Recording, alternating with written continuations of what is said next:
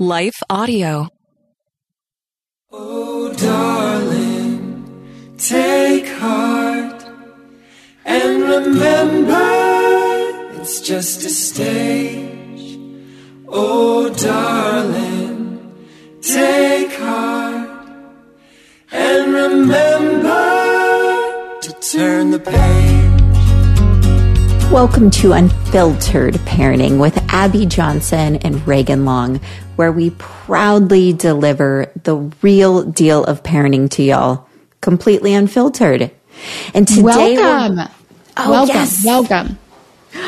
I'm really excited, Abby, because today we're going to do a deep dive into who you are. Who is Abby Johnson and who is Regan Long? I'm so freaking excited. It's going to be fun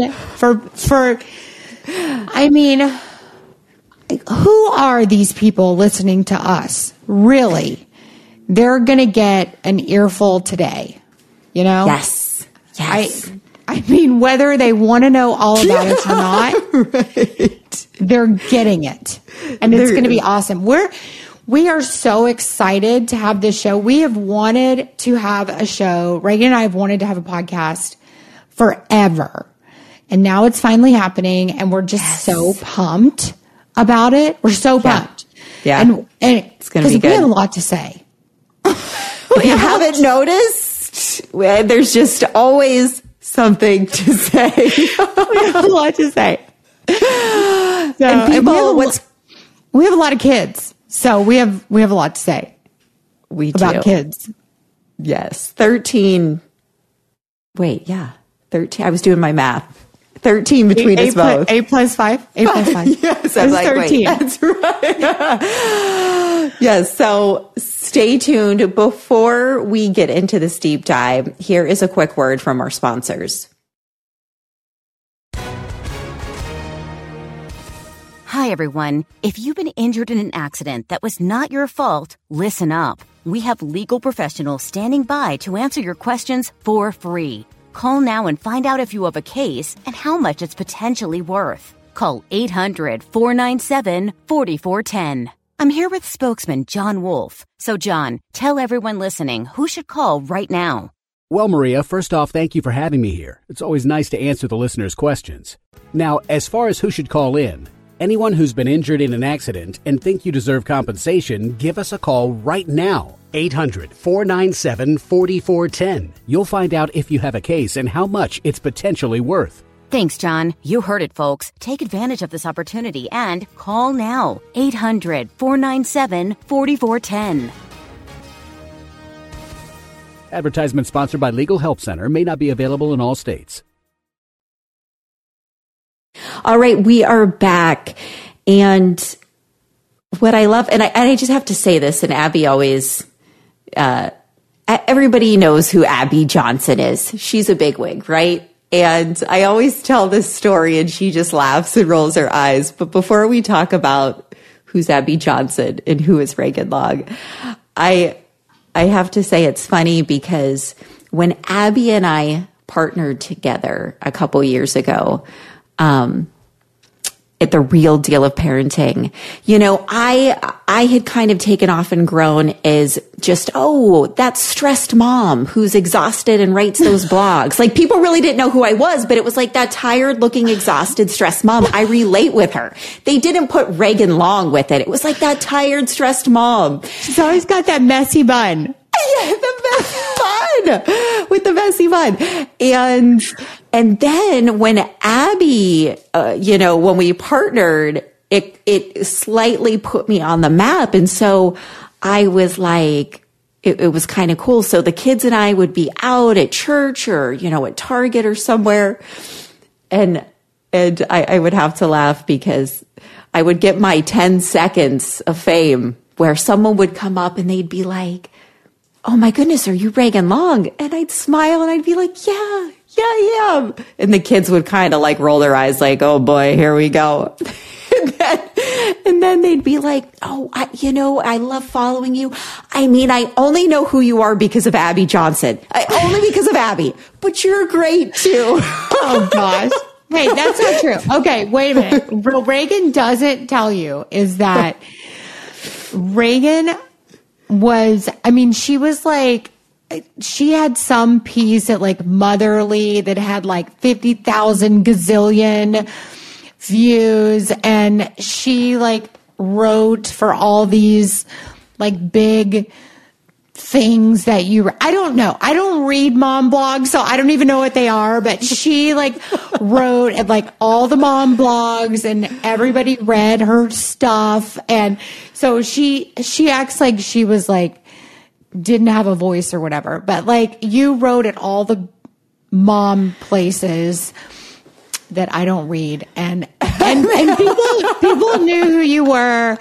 And the stressed, exhausted if they mom. were like if they were in the mom space, like they knew who you were, and you've written books and whatever. But I mean, but no, it's just what's so great, and what y'all are going to find out. Abby and I are so crazy alike, and yet we're so crazy different too, in so many ways. So she and I are like peanut butter and jelly. That just, we fit together so great, and yet we're wildly different. That's true. And we've also had, and what I love and what I want to give our listeners today, Abby, because you and I are very sarcastic and we're very serious and we're very vulnerable and we're extremely lighthearted. We're truly everything wrapped up in one. We just really are. That's just our personalities. But we've also had completely different upbringings, and yet, and despite completely different childhoods, we both value the same things. We're both intentional about the same things. We have the same morals. And so I think that's really, really interesting too. So yeah, it is. So tell people, Reg, tell people like about you. So you were a teacher. Yeah. So this all is haphazardly like fallen into our lap. So Abby and I, our parenting page, we have, almost 650,000 followers. I went to college to be a teacher. I have a dual credential in elementary and special ed. I love children, and my heart was just on fire for it. I knew I was in the right profession. And then I had my first child, and everything changed. As soon as I had our first, Kendall, I only wanted to be at home. Like my focus completely shifted. And then it was this mom guilt that while I was at school teaching, I was only thinking about my daughter at home. Mm-hmm. And when I was at home, I was worried that I'm behind on work. What do I need to get done and prep for tomorrow and my students? And so I found I was struggling, whether I was at home or at work. I always felt guilt. Did you ever feel like when you were, I don't know, younger, like, did you ever think, oh, I'm going to be a stay-at-home mom. Like, this is what I want to do when I have kids? Oh my gosh. I absolutely, that was the end goal for me, because I'm also, and I'm pretty vocal about this now. Now you were different, Abby. You and Doug and your calling and your ministry is completely different because the whole world needs you and you travel everywhere. But I would say for 99% of cases, I am so biblical in the fact that I feel if that is what God is calling the wife and mother to do, to be at home and to raise her children, then that is how it should be. And unfortunately, the feminist movement has destroyed that. This economy has made it nearly impossible. And so I think that's probably the top reason my writing took off, and so many mothers from around the world resonated with me, because I shared that pain. I had to pass babies over they were newborns, because I had to go back to work to pay the bills. And even with my income, I mean, we're just like, Lord, just please don't let us go under this month. Like, please don't let us, like, let all the bills be paid. Let our groceries be bought. And then that's what we were shooting for with two incomes. And so I always wanted to be at home once I had children. And then I had 4 babies in 6 years. And so that made things really, really tricky financially.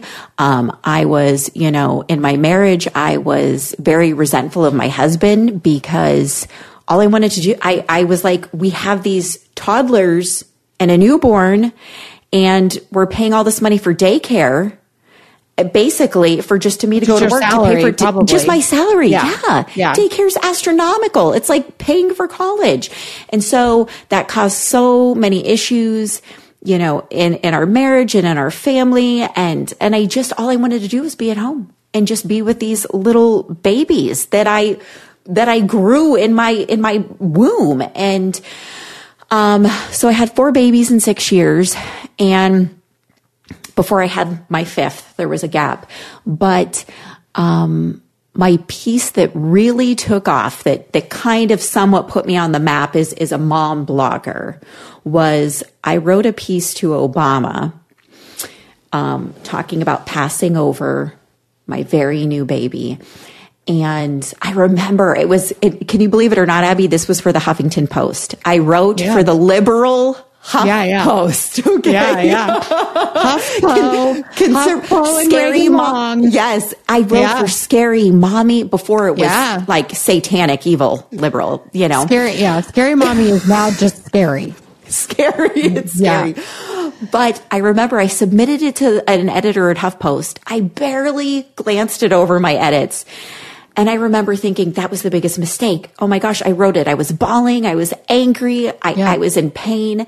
And those are the pieces that people resonate with. Yeah. And I remember I woke up the next morning and I kept clicking the mouse button. And I've never experienced anything like this in my life. Every time I clicked it, it was like another 10,000 shared, another 10,000 shared. And moms from around the world felt my pain because they were living the same thing. Yeah. Barely making ends meet, working multiple jobs, wanting to just be home with their babies. And so again, I feel like for me, what I've just done, and this is how haphazardly this grew, I started writing these Facebook posts, which turned into blogs for other sites. And then eventually, started our site, The Real Deal of Parenting. Mm-hmm. And, I say the things, which you do too, and this is where we're so alike. We say the things that everybody else is thinking, that they're afraid to say, right? Yeah. And it's not all sunshine and rainbows. And I've been pretty blunt with what I've gone through in motherhood, and the amazing miracles and the depression and the stress and the exhaustion. And oh my gosh, I'm messing this up. This is the hardest thing in the world. And some days it's like I'm a rock star and I want another baby. And other days it's like, Lord, how could you entrust me with 5 human beings? Like how? I think though, honesty, I feel like that's what our society is craving so desperately right now. And I just went to a conference last week, I think, or 2 weeks ago. I don't know. My weeks run together, but I was at a conference recently, and it was family. It was a family conference. And so I was there with a bunch of families, and there weren't kids in the room. It was just the parents. But they were asking about they wanted me to talk about just kind of marriage and family, and not my usual pro-life talk I give. Right. And so I was talking about being a mom, and, I don't know why, but I don't know, I had very, very serious postpartum depression after the birth of my oldest daughter, Grace. She's 16 now, and it ended up turning into postpartum psychosis. And in my talk, I just felt kind of led to start talking about that. I just was like, when I had her, I didn't want her. Yeah. I loved, having her in my belly. Like that was cool. And I liked being pregnant. I liked feeling her moving around in there. But I remember delivering her. And I remember that moment being in the delivery room and they handed her to me and I did not want her. I was like, somebody else hold this baby. I remember thinking, I'm just tired. You know, I just had a 16-hour delivery. I'm just exhausted and I'm hungry and I want a flippin' ham sandwich. And that's why, why I don't want to hold her right now.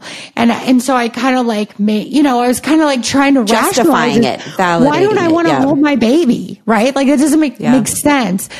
And then, they put me in my postpartum room and then it's just like you, your baby, and your husband, or your partner. Yeah. And I was in the room and, they're wanting you to breastfeed your baby, bond with your baby, hold your baby all the time.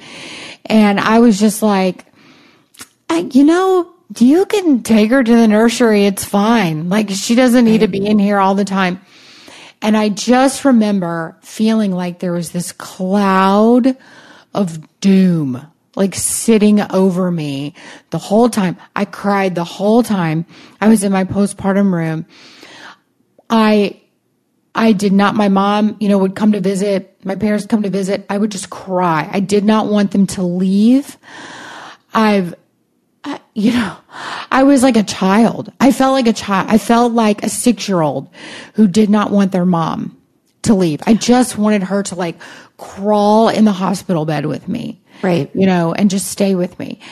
And I cried when they were like, okay, like you ready to go home? I was like, no, like for the love of God, I just want to stay in the hospital forever. And so I'm talking about this. I'm just being very like vulnerable. I remember one night, Grace was crying. Of course she was colicky, right? Because always when you have postpartum, you have a colicky baby. Sure. And I had this, terribly colicky baby. She's crying. Doug is dead to the world, sleeping. Of course, he doesn't know what the heck is going on. And I was just at my wit's end. And I remember putting her in the car and driving in the middle of the night. It was like, 2 or 3 in the morning. And I'm driving and I was driving so fast down the highway. I was like driving over 100 miles an hour. She was screaming in the back seat. Probably, she was probably like 2-3 months old. I had the music up so loud so that I could not hear her crying. And I just remember like coming to an overpass and I sat there thinking, I'm just gonna run my car off this overpass. And because I'm a terrible mom, I don't feel like I love my child, and she's going to have a crap mom, and that's terrible. And so it's just better for both of us if we're just not here anymore. And I could just envision myself doing it, just driving off this bridge, and I don't know, like just in like a split second, I just had this moment of clarity, like, no, Abby, like you cannot do that. And I got out of the car, I turned the music off, I got out of the car, and I just screamed like as loud as I could on the side of the road. I just took a minute, kind of got myself back together. I got back in the car. Miraculously, she was not crying anymore, probably because I turned the music off. Yeah. And then I drove back home. I woke Doug up and I was like, you have to take her. Like, I have to get some sleep. And he took her. I went to bed and But I suffered like that for a year without telling people, because you don't want people to know that you don't have it together, right? So I'm sharing this at this conference, and I'm looking out at like hundreds of people in this conference room, looking out, and there's women like bawling their faces off, right? Yeah. And I'm just thinking, there are so many women that are struggling in our nation, in our culture. They're struggling quietly, because who really wants to say out loud, I just didn't love my baby when I had them. Right. I didn't bond with them. I wasn't a good mom. I didn't feel connected. I was just crap. I was just not okay. I was sick. Right. I wanted to kill myself and kill my baby. I had images of throwing Grace against the wall, and I would just have to walk out of the room, and it wasn't that I really wanted to hurt her. It's just mental illness. Sure. And, and I had to get medicated for it eventually, but nobody wants to say those things out loud. Right. But I think because we're not saying them, that's why so many people are hurting. That's why so many people are struggling, because nobody's willing to just be honest and just say the hard things. And I think we live in a society where women are scared to talk to their doctors because they're scared they're going to call CPS on them, and then they're going to have, a CPS agent come to their door and take their baby away, which has actually happened in some situations. And, you don't want to tell your friends, because you don't want your friends to be like, oh my gosh, like, did you hear about Susan? She wants to throw her baby up against the wall, right? Right. And we're not living in community with one another. Everybody is so isolated, and we're not doing life well together. No. That's really how we're meant to do life. We're meant to do life in community together as believers, as a body of Christ. Like, we're meant to share each other's burdens, right? Yes. That's what we're meant to do, but we're not.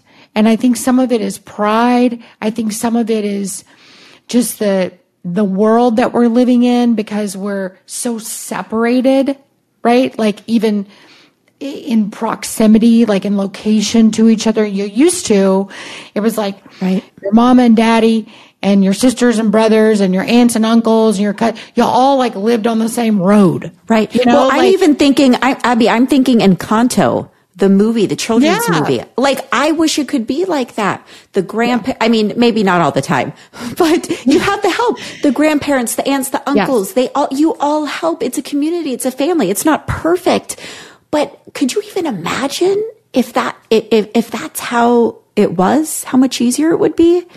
And to piggyback upon what you're saying, I also think this new culture, this modern era, it's just so fast paced. We don't have time. There's no time. There's no time for a breakdown. At least that's how I feel. I mean, I've battled anxiety and depression since my first childhood memories, right? Mm-hmm. Of course, I didn't know it at the time, but I feel like I've battled it my entire life. And I have, again, this is not diagnosed. I've said that I feel like I'm a high functioning introvert. I'm a high functioning, most people can't tell I have anxiety or depression because I can turn it up, I can turn it on, right? Sure. But I feel like there's times where life with the kids and just the lifestyle and all the sports and all the commitments we've made, that there's times I just want to sit in the car and cry for like 5 minutes, and I don't have the 5 minutes. I have 7 seconds to get out of the vehicle to get to wherever we're going next. And so it's like we don't even allow ourselves this time to rest, to heal. and then there's the stigma attached, which I've given myself this. I don't know about you, but it's like, there's times I want to take a nap. Like there's times I want, every day I want to take a nap. Yeah. Okay. Let me rephrase. Every stinking day I want to take a nap. Okay. Yeah. But very rarely will I ever allow myself to, because I associate that with, you don't deserve that. It's lazy. There's 7 loads of laundry to be done. There's emails to be returned. There's work to be done. You need to do this for the kids, this thing. And so it's like it's just everything's a battle, and we don't do what's best for us. And the mothers are, and again, there's fathers are so necessary, and I'm not diminishing them whatsoever. We need more amazing father figures, but mothers are the glue of the family. And I think most men and most amazing fathers will even say this: if the mom is off, the family's off. If the mom's in a bad mood, watch out. I mean, the whole, right? I know it's that way for me. I find that my mood dictates the family's mood.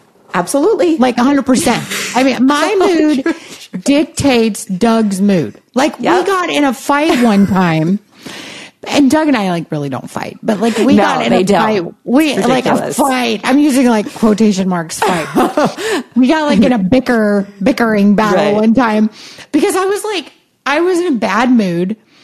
And he, at the start, he had been in a good mood. So I was like, okay, good.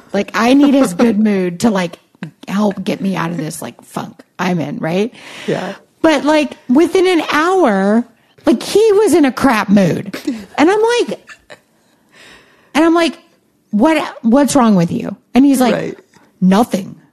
And I'm like, well, something, because you were in a good mood and now you're in a bad mood.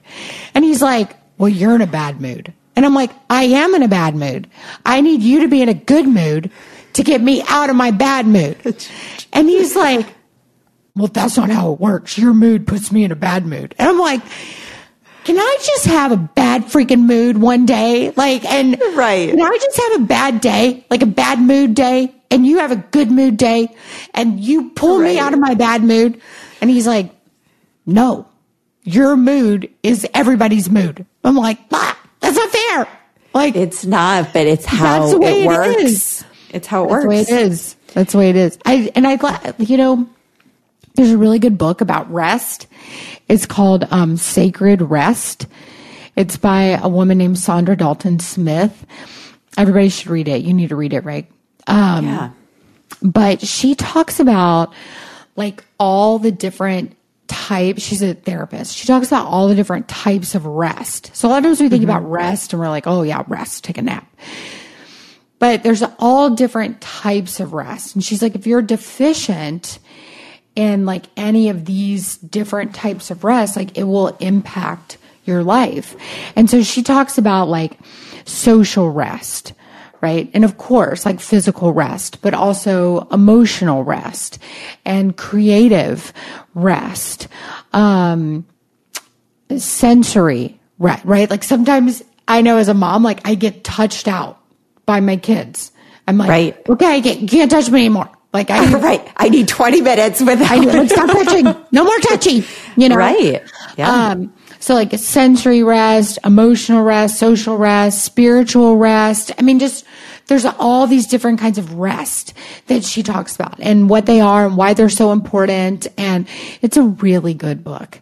And, I just think it's something that everybody should read. And it just kind of gives you the permission to rest in all of these different areas and how you do it and how you can kind of seek that sanctuary of rest without feeling guilty or without feeling ashamed that you're, reaching out for this kind of rest. And I love it. I mean, also really gives you practical steps and how to achieve the rest in your life that you really need. So it's really good. I was just looking back at our page. So on the Real Deal of Parenting a couple days ago, we had posted, instead of asking, have I worked hard enough and run myself into the ground enough as a parent? We need to start training ourselves to ask, have I rested enough to do my most loving, most meaningful work as a parent. And I think the majority of us have it backwards. I have it backwards. Like, have I earned my right to rest? Do I feel exhausted enough? Do I feel like I can no longer move for the day? Have I run myself into the ground to earn, to deserve the rest? Like, that is the backwards thinking. Mm-hmm. And that book, it sounds like, oh my goodness, it does. It sounds like a must read, because and just like Abby, when you were talking about going through after having Grace and going through your postpartum issues, not only is it hormonal, I mean, it becomes its own monster, but exhaustion itself absolutely is dangerous. And I've gone to the doctor at so many different points over the last 16 years of being a parent where I'm like, there's times I'm driving my vehicle and I don't know where I'm going. I think I was talking to you the other day, Abby. I'm like, I'm going to get my daughter at school and I'm going there. I don't even know where I'm going. Yeah. I'm just so tired. And I think every parent feels that tired every day. Like, it's just a way of life. Okay. But when you are truly exhausted and you stay there for too long, it becomes dangerous physically, emotionally, spiritually, like every facet of your life, it becomes dangerous. Oh yeah. I thought I had a brain tumor. I don't know if I told you this. I legitimately thought I had a brain tumor. I see a neurologist for my headaches. And I went to the neurologist one time and I was like, well, I think I have a brain tumor. And she's like, why do you think you have a brain tumor? And I was like, well, because the other day I was driving on the road, and as I'm driving through this neighborhood, I pulled over because I could not remember what side of the road I was supposed to be driving on. Oh my gosh. And she's like, what? I was like, I couldn't remember. Like, I couldn't remember if I was supposed to be on the right oh my side gosh, or the left side of the road. Like, I like, quick, just let me pull up a legitimately video. was like, I don't know. Like, and I had to wait. I pulled over and I was like, I don't even know if I'm pulled over on the right side of the road. Like, and I turned onto a road and I was like, I don't know what side I'm supposed to be on. And and I had to wait. I pulled over and I had to wait for another car to come to like make sure I was driving. And that's weird. And so I was like, that's only something that would happen to someone who had a brain tumor. Right. And so my neurologist is like, she like kind of started laughing and she goes, how much sleep are you getting? And I was like, start there. And it was like when I had the twins. And so I was like, oh, well, I mean, not much. I'm up like breastfeeding babies pretty much all night. And she's like, yeah, you don't have a brain tumor. You just don't get enough sleep. And I was like, oh yeah. I mean, it does. Like, sleep is so important. And we just, our bodies start like kind of adjusting for it, but like it does do something to your mind and like to your health. And I'm sorry, I was wrong. Sandra Dalton Smith she's not a therapist. She's actually an MD, which is part of the book because she comes at it from like a science aspect too, like what it's doing to your body and what it's doing to your health, not just what it's doing to your mind. Right. Oh yeah. I mean, like the top athletes, the health nutrition freaks that you and I need to be more like. Abby and I were in this meeting a month or so ago with like a panel of like doctors and like this boardroom of like super healthy people talking about all these things. And we text each other. We're like, dude, we're not lasting much longer. Yeah. We're like, we're doomed. We're dead soon. We are not healthy people. Why? It's like we're both sipping like Diet Coke or sweet tea from Chick-fil-A. We're talking right now. I like a large sweet tea from Chick-fil-A I'm drinking on right now. And all these health things that they do, we don't do, and we do the opposite. But it's so true. Like sleep is critical. And I think that is one of the biggest things that we struggle with is being moms, right? Yeah. And I think support after birth is so important. Like, I mean, I think we need more and more like postpartum doulas just to come and like help moms. I think that's the best gift, honestly, that you can give to a new mom is to like be like, hey, I'm going to give you like 2 weeks, like 14 days. I mean, I've paid a postpartum doula for 14 days of service. So if you need her to come for like, 72 hours, right, and help you, she can stay the night. She can, whatever. She can take the baby for 3 nights in a row so you can get a good night's sleep. She can watch your other kids during the day so you can rest. She can clean your house. She can do whatever. Like, postpartum doulas are amazing. And like buying like a chunk of days, like a certain amount of days that postpartum doula can come over and help that mom. I mean, I can say like being a new mom can be really lonely. And these moms, like, they need support. They need somebody to talk to. They need somebody just to, I mean, I don't know. Like, I just know that when I had Grace, you have a lot of people that come over in the beginning, right? Mm-hmm. Everybody wants to see the baby. Everybody wants to love on you. I mean, you're kind of like a second-class citizen to the baby. Right, but right. Like, they're like, oh, we want to see the baby. I mean, and you. I mean, you're cute too. Right. But like, they're just there for the baby. Yep. They're just there for the baby, right? And so you have a lot of company, which tires you out, right? But it is like voices in the house and you don't feel alone, right? But after a couple weeks, like, everybody leaves, and you're just alone in a house by yourself, and your life is nursing a baby, changing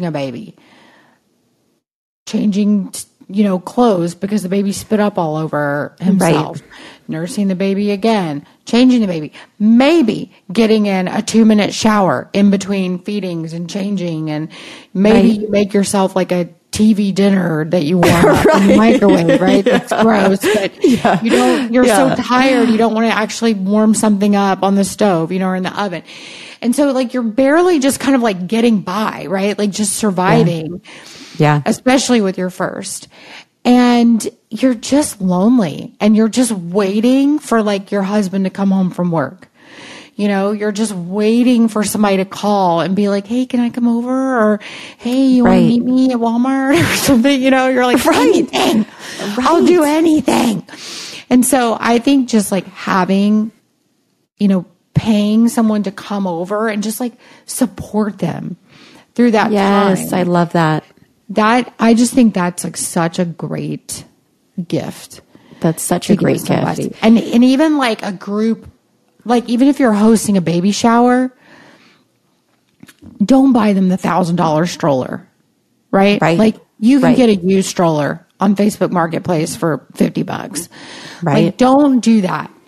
Pool your money and buy them something that's actually going to really, really help them at their time of need. And they don't even realize they're going to need it. Yes, I love that. I love that so much. And to piggyback off of that, when you're talking about the loneliness after you have a baby, but yet you just feel like you're constantly running circles and you're always doing something, even now when the kids are older, like Abby and I, our last babies, well, we think our last babies, unless God says otherwise. Please God. I still feel like I want another one. Oh my gosh, Regan. No, I do. But anyways, so our youngest children, I'm not going to say last babies, our youngest children are 4. My last baby. Our baby boys. And they're 4. And so, and I still call KJ my baby. But there's times that I still feel lonely, and I'll have, and again, due to especially my older kids and their sports schedule and everything, I don't do a lot with friends. I don't show up to a lot of parties or the other day, my friend's like, come out on the boat with me, like leave the kids for 3 hours. Just like, let's just go out on the lake together. And that sounded so amazing, just to have girl time with my friend for 3 hours on the lake. And I couldn't do it. I couldn't do it because of what I had with my kids. But I've noticed, I've also told some of my friends, I've seen them doing things without me, or having this gathering or going there. And I'm like, but you didn't invite me. And they're like, but you always say no, Reg. Oh my gosh. I hate that. Right? And I'm like, but still, because one time I might say yes. I'm like, still invite me, please, because you still want to feel loved. You still want to feel important. And even though a 9 out of 10 chance, I probably can't come. Like 9.5 out of 10, maybe. I still want to be invited, I feel the same exact way. I'm like, I see my friends like out doing something. I'm like, what the heck? Like, and then I'm like, and then I'm all up in my feelings. I'm like, my friends don't like me. My friends hate me. and then like, I'll say, I'm like, oh, I saw y'all like went to dinner. And they're like, yeah, we figured you probably couldn't come. So we didn't. You're probably in another state speaking somewhere. Yeah. They're like, well, yeah, we knew you were probably traveling. I'm like, well, you still could have asked. Like, I don't ever say that, but I'm just like, I'm thinking like, oh, maybe. Or sometimes I'm like, oh, I don't think I was. I think I was at home sitting alone. Doing nothing. With my kid. I was doing nothing, just watching y'all's pictures pop up on my Facebook, wishing I was doing something. But I was doing nothing. Right. But it's so true. So even past the newborn phase, it's like, and sometimes, or a lot of the time, I know I personally need to be a better friend. I need to be more intentional because, goodness, even friends with just teenagers, it's just like a whole new, my gosh. I mean, I have Abby and I both, we have teenagers, we have tweens, we have preteens, we have all the way to toddlers. And it's like every little level is its own, like, different hormonal, different energy, different. It's like, check in, like, ask me if I'm okay, and same with my family. And my family and I were in different states. But I always feel like I'm the one checking in. And they're like, but Reg, you're the busiest person I know. We don't want to bother you. I'm like, but I'll respond when I'm able to respond. I won't pick up if I can't pick up. But I'm like, I still want you to check in. I know I'm busier than you, but I still need you to check in. I still need to see a text. I'm just thinking of you, And so I feel like if God puts somebody on our hearts, if he's putting them in our mind, take 13 seconds and shoot them a text. Do you know what I mean? It's so, and I need to be better about it. I need to do better. And it's just like, it's funny too, because like when you do that, a lot of times like somebody like will just pop in my head and I'm like, I'm going to shoot them a quick text. So like I'll text them and I'll be like, hey, you came to mind, just said a quick prayer for you. Yeah. And like, it's crazy because then like they'll message me back and they'll be like, oh my gosh, I am going through the worst thing right now. Like, thank you so much for like, I can't believe like, I can't believe I came to mind because I am in the middle of something really hard right now or whatever, And so it's like crazy. I just think that's like the Holy Spirit just, prompting you like, hey, this person is really going through it right now. Like you need to be praying for them, Right. Like, remember them, like keep them at the front of your mind. And I think that happens all the time. Yes, I agree. And I think as we kind of move into the last portion of this podcast, I think the other critical thing we all need to do is we need to try to embrace, I mean, I know you and I try to do this, but we need to try to bring back some realness, like some reality on social media, right? Mm-hmm. We have to, because it's it's depressing when you look around and you see everybody filtered and you see everybody perfect and they have their perfect marriage and their kids are perfect and their home is perfect. And again, of course I'm being sarcastic, right? Because that's not even close to the case.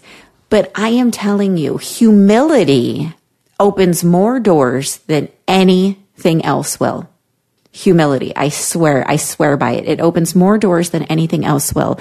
And that doesn't mean that you can't celebrate, the blessings in your life. Abby, I know your hubby and I have had a conversation about this before. Doug and I had talked where, and this was maybe 6 months ago, maybe it was a year ago, but he was just like, Reg, I'm so blessed right now. He's like, I literally every day, I have so much joy. Abby and I are great. Our kids are great. He's like, I'm just happy. Like life is so great for us. And he's like, I shouldn't be afraid to share that happiness and those blessings and that I'm just joyful. And I have a really good marriage with my wife. So I'm not saying that. So because we need that, we need to see, wow, this really exists, so I'm not saying we should be hiding our blessings or hiding our joy because God knows we need more of that too. But I think when we're brave enough and confident enough to be like, I'm kind of sinking right now. And this is a really sucky, hard week for me. And parenting in this season is exhausting and I'm losing my mind. You know what I mean? I think it's important that we do that so people don't feel alone because 80-90% of the other people coming across your posts have gone through it or they are going through something similar. Well, I think it's the difference between like, yes, I think it's the difference between like, yeah, we want to talk about the good things that God has given us in our life, right? We want to like praise him him through the good and the bad, right? Yeah. Right. So we don't want to be like fair weather fans of right. Right? We love him when things are good. We love him when things are bad, Right. Yeah. And so I think it's totally fine to share like when we feel like we're in a real like season of blessings. But yeah, I think what you're saying is like, we also live in this world of like fake, right? Where people, they need to pretend like they have everything together in their lives. They never face any problems. There's never any, concern or anything like that. And that's just not reality. And, I think we've talked about this, like,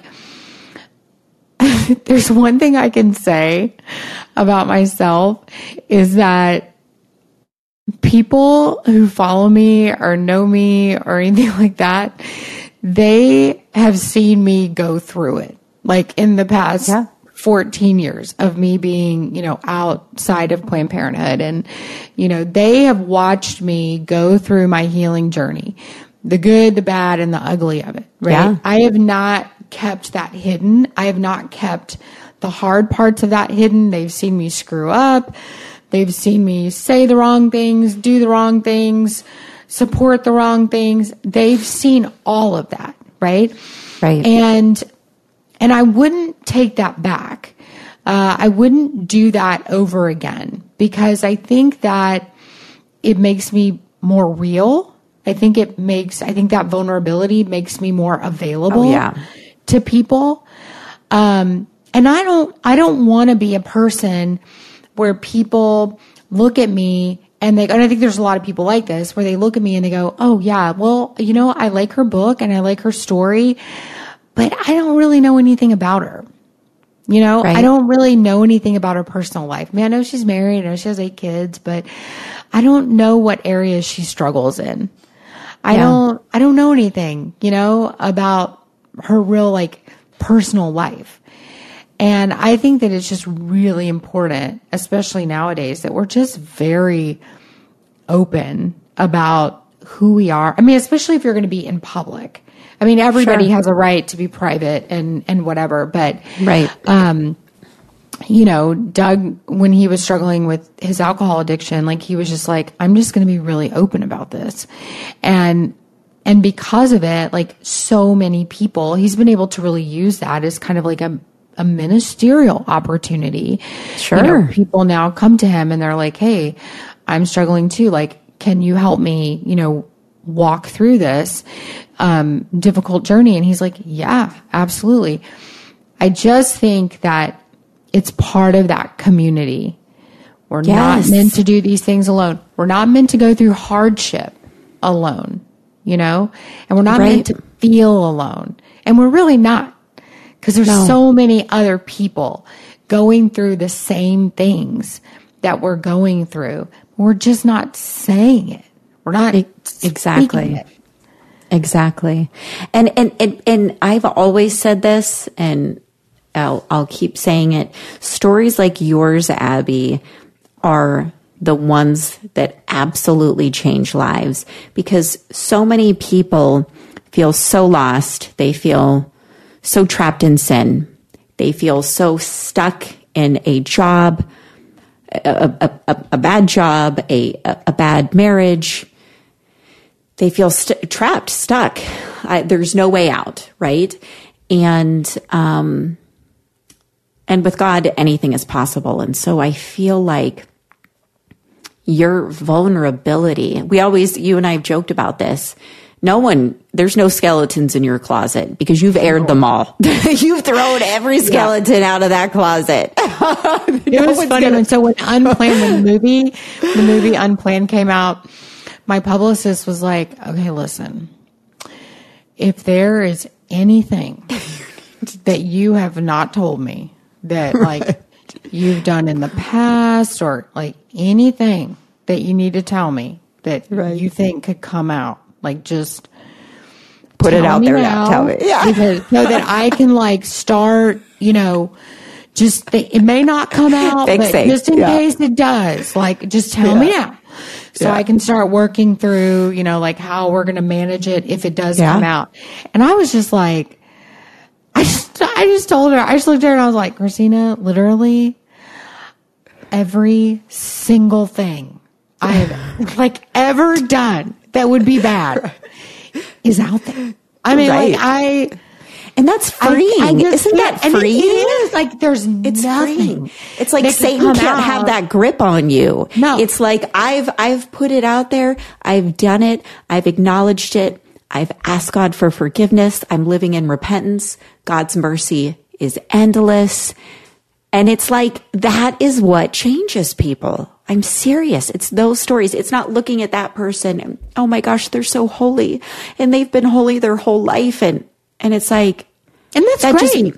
Like, that's great, right? That's great. Like, but it makes the average person feel so defeated already. Like, I can't be like that. I went to adoration 2 nights ago. I spent an hour in adoration and I met with a priest after, he's kind of become a spiritual director of mine too. And I was just crying and I just felt so down about myself. And I'm like, I'm striving to be holier. I'm striving to be a better woman and a better mother. And I said, I don't feel like I'm getting there. Like I am like, I just, you know, so I'm listing, I'm like all my flaws. And every week when I'm showing up to church and I'm going to confession, I feel like I'm confessing the same things. And I'm like, I know most people just look at the commandments, but I'm like, I look at the 7 deadly sins. And I said, I feel like I struggle with them all. I feel like I struggle with every single one of them. And after I'm like listing all the negative things about me, right? Like I'm just crying and telling the priest I'm not getting better. And he's like, Regan, you're already moving in holiness because you're acknowledging all these things, you know, you're clawing to just try to be better. And he's like, it's even biblical. The just man falls 7 times a day, you know? And so I think it's important to also have perspective. Because if we weren't going to fall and have a little few missteps, why would we need God? Right? That's why we need him. And so I think it's, and I know I've kind of jumped there, but it's stories like yours. So much of my story is out there too, that I've, you know, really humbly put out, and so many mistakes, but that is what moves people. And that's what literally ignites other people's souls to be like, okay, that might even be worse than my situation. If they can claw through it and they can get through it, I can. If there's hope for them, there's hope for me. And that is how it's like Romans 8:28. God can use our bad for good. He really can. And that's what, I think kind of ending on that, that's what we all have to cling to, especially in today's world. And I mean, you can't scroll too far without seeing some terrorizing, just disheartening things. I mean, I could just go cry in a closet all day. So it's what we have to cling to, especially being mothers, raising children in today's times. I mean, we are here for a purpose. There's sometimes I'm like, God, why did you choose me in this time period to bring babies into this world? Like, what were you thinking? But he purposefully did that. And so any other parent right now who is feeling angry and scared out of their mind and confused and exhausted, I mean, feel good that out of any other time period, God chose us specifically right now. And well, so I think this is an exciting time, actually. It is. It's an exciting time. People are like dreading. They're like, oh, I didn't want to have a baby right now. It's such a terrible time. I'm like, why would you not? These times of turmoil, like these times of difficulty, when our society is kind of, flippy floppy, upside down, all this. Yeah. That is always the time when God has raised up saints. Yes. This is a beautiful time to be alive. This is the time where we really teach our children the foundations of our faith. This is when our faith really, really matters, right? Yeah. This is when we become the best apologist for what we believe for Jesus Christ. This is a great time to be alive. This is a great time to raise our children. And so, we shouldn't have fear as we're raising our kids. We should not have fear as Christians, and we should not, have that shame. I mean, no matter, what's in our past, no matter what we've done, there really isn't any shame because God has dealt with it already. Yep. And I think we spend so much of our lives thinking about sin that God has already forgotten about. Dwelling, yeah. Right? It's essentially like a slap in God's face, thinking his mercy can't cover our sin. That's how I've had to look at it. It's pride. Yeah. Like, and so we're like, oh, I just can't stop thinking about all this stuff I did, in the past. But we've already repented of it. We've already confessed it and God's already forgotten about it. So we're sitting here like worrying about something that God doesn't even remember. Exactly. And like, how foolish is that? What a waste of time. That's what such Satan a waste wants. of time. And like, I remember one time these people that didn't like me, they like made this picture of me. It was Photoshop and it was a picture of my face and it looked like I was flipping somebody off. Okay. In this picture. And I busted out laughing when I saw it because I knew it was Photoshopped, but I laughed and I ended up emailing them and just saying like, listen, there is out there somewhere pictures of me flipping people off. You could have just pulled a real one. You could have just gotten a real one or just asked me. I probably have one somewhere. I mean, I flipped lots of people off. I could have given you a better quality.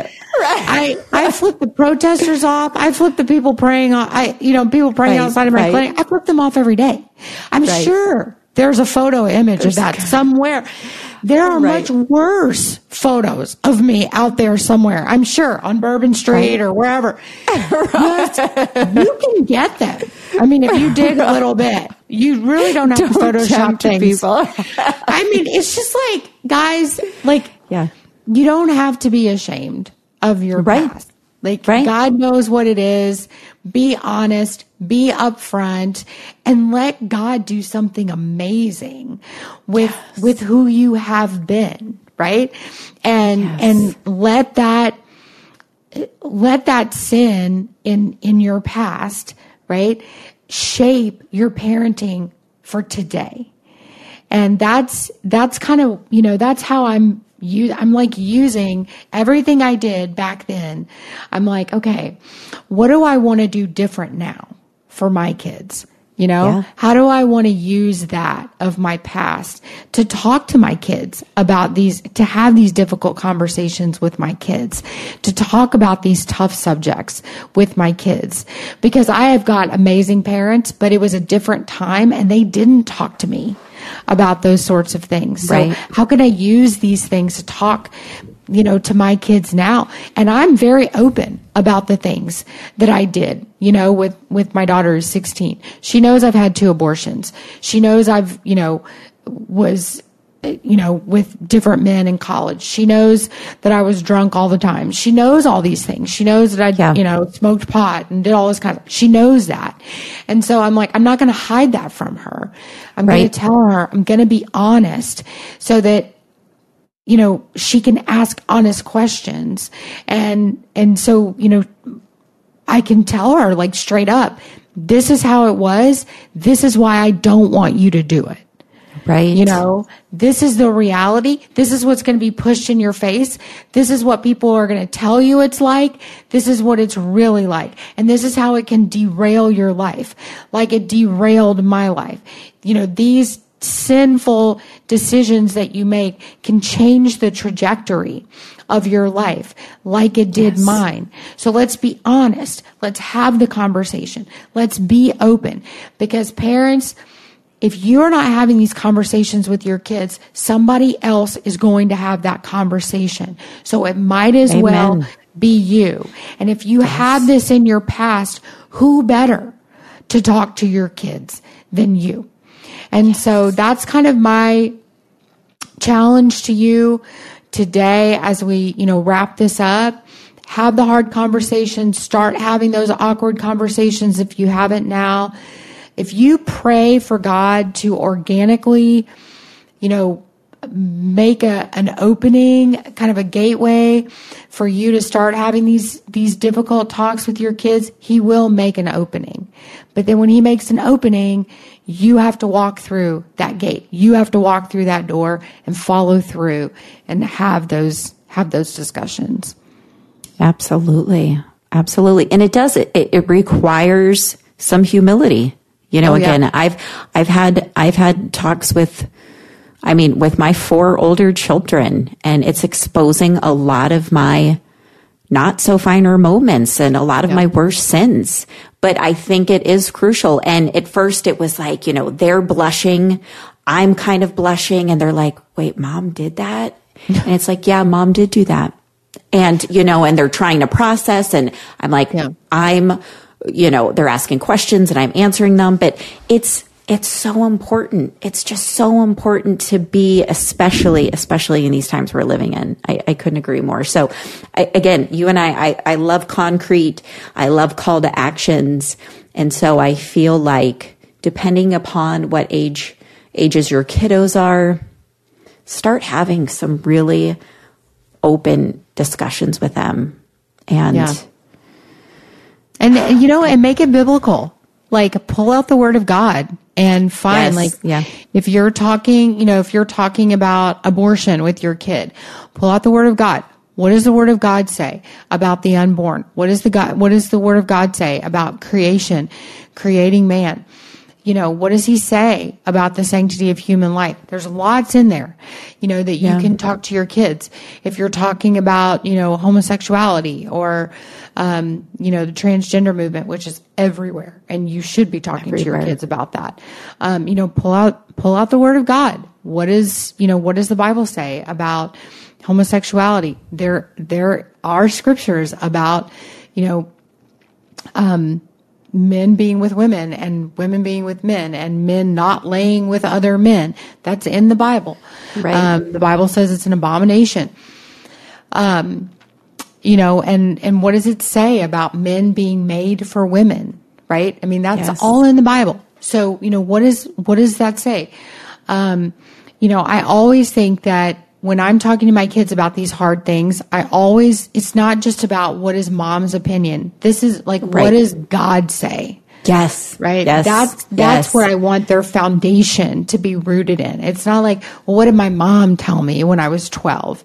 No. Right. What did God say about this? That's Yes. what I want them to remember. That's what I want them to know. Because if they know what God says, then hopefully that will give them a better foundation for when they are challenged later in life. They can go back to that scripture. Yes. And they won't stray from that. And just the very last thing I want to say, again, when Abby and I get on our soapboxes and we really go to town on some very controversial issues on our public platforms, 99.9% of the time, it is never Abby's opinion or Reagan's opinion. It is not subjective. It is truth. It is absolute truth. It is God's word. And so my biggest thing is for all of the believers listening, for all of our Christian friends, stop tiptoeing to appease other people when it's going against God's word. Stop trying to not offend someone because you might ruffle their feathers. You might hurt their feelings. If it's God's word, it's not your opinion. We need more bold, honest parents rising up, willing to take some heat, willing to take some bullets for God's truth, because your kids need to see that. And so stand tall, stand with your head held high when you are speaking his truth. Do not apologize ever for it. Well, this has been great. It's been a great first podcast, and we are just excited to bring you additional content. We are going to be talking about some hard subjects. We're going to be talking about bullying and, what does the future look like if we go back to lockdowns and, we're not going to be locking. We're not going to be locking down, but not that we really did the first time, Abby. Yeah, no, we didn't. We didn't participate, but we are going to talk about what did that look like for our kids. Just some hard data on that. We want to talk about some difficult topics, and then how did we talk to our kids about it. And even get some input from you guys. We want to hear from you. And so we'll make a way for that to happen. And so we're just really excited, about this first season, and you're going to get to hear more from us and just, you'll get to know more about our personalities and how we are, very different. Maybe we'll do our ice in the hand challenge again. That really, the ice in the hand challenge really shows the vast personality difference between me and Reagan. We did this on our live show on our page one time. And oh my glory. We need to do that again. That is so funny. That actually is quite humiliating for me. Maybe we'll just prick your finger one day on the show. Listen, y'all, I've pushed out 5 babies naturally. And if I get a finger prick, sometimes I'm on the ground. She's on the ground. She cannot. I'm like, Reagan, how I'm does this happen? I'm going to pass out. Yeah. She was she pricked her finger for an allergy test, an at-home allergy test. And I get this video from her daughter, Kendall, and Reagan's on the floor. She's sweating profusely. I'm sweating. I'm going to pass out, y'all. I'm going to pass out. And I'm like, what did she do? And Kendall's like, we just pricked her finger for the allergy test. I'm like, oh my gosh. It's true. Yeah. Reagan is so, Abby could be awake for surgery, and she'd be like, all right, are we wrapping this up yet? Stitch me up. I got to go somewhere. Stitch me up. Right. I got places to be.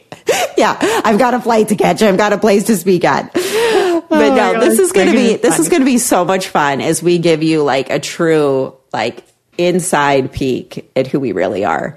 Yes. Yes. I have control issues. Reagan has issues with choking. She's very scared people are going to choke all the time. So You're going to see really who we are and what we're about. Our little quirks. Yes. Yeah, our funny little quirks. So we're just excited. Thank you for listening. Our next episode is, I don't know what it's going to be about. Are we going to do the bullying episode next? I think bullying is next, which is okay. We both have stories about that from our kids. So, so that'll probably be the next episode, but we're going to talk about all kinds of things, porn, how it affects our kids. Just all the controversial stuff that the other moms out there don't want to be talking about. So we're gonna hit those. We've got you. We got you, boo. So thank you for listening. Thank you for tuning in. We will be with you again next week. And until then, get out there and raise your little saints.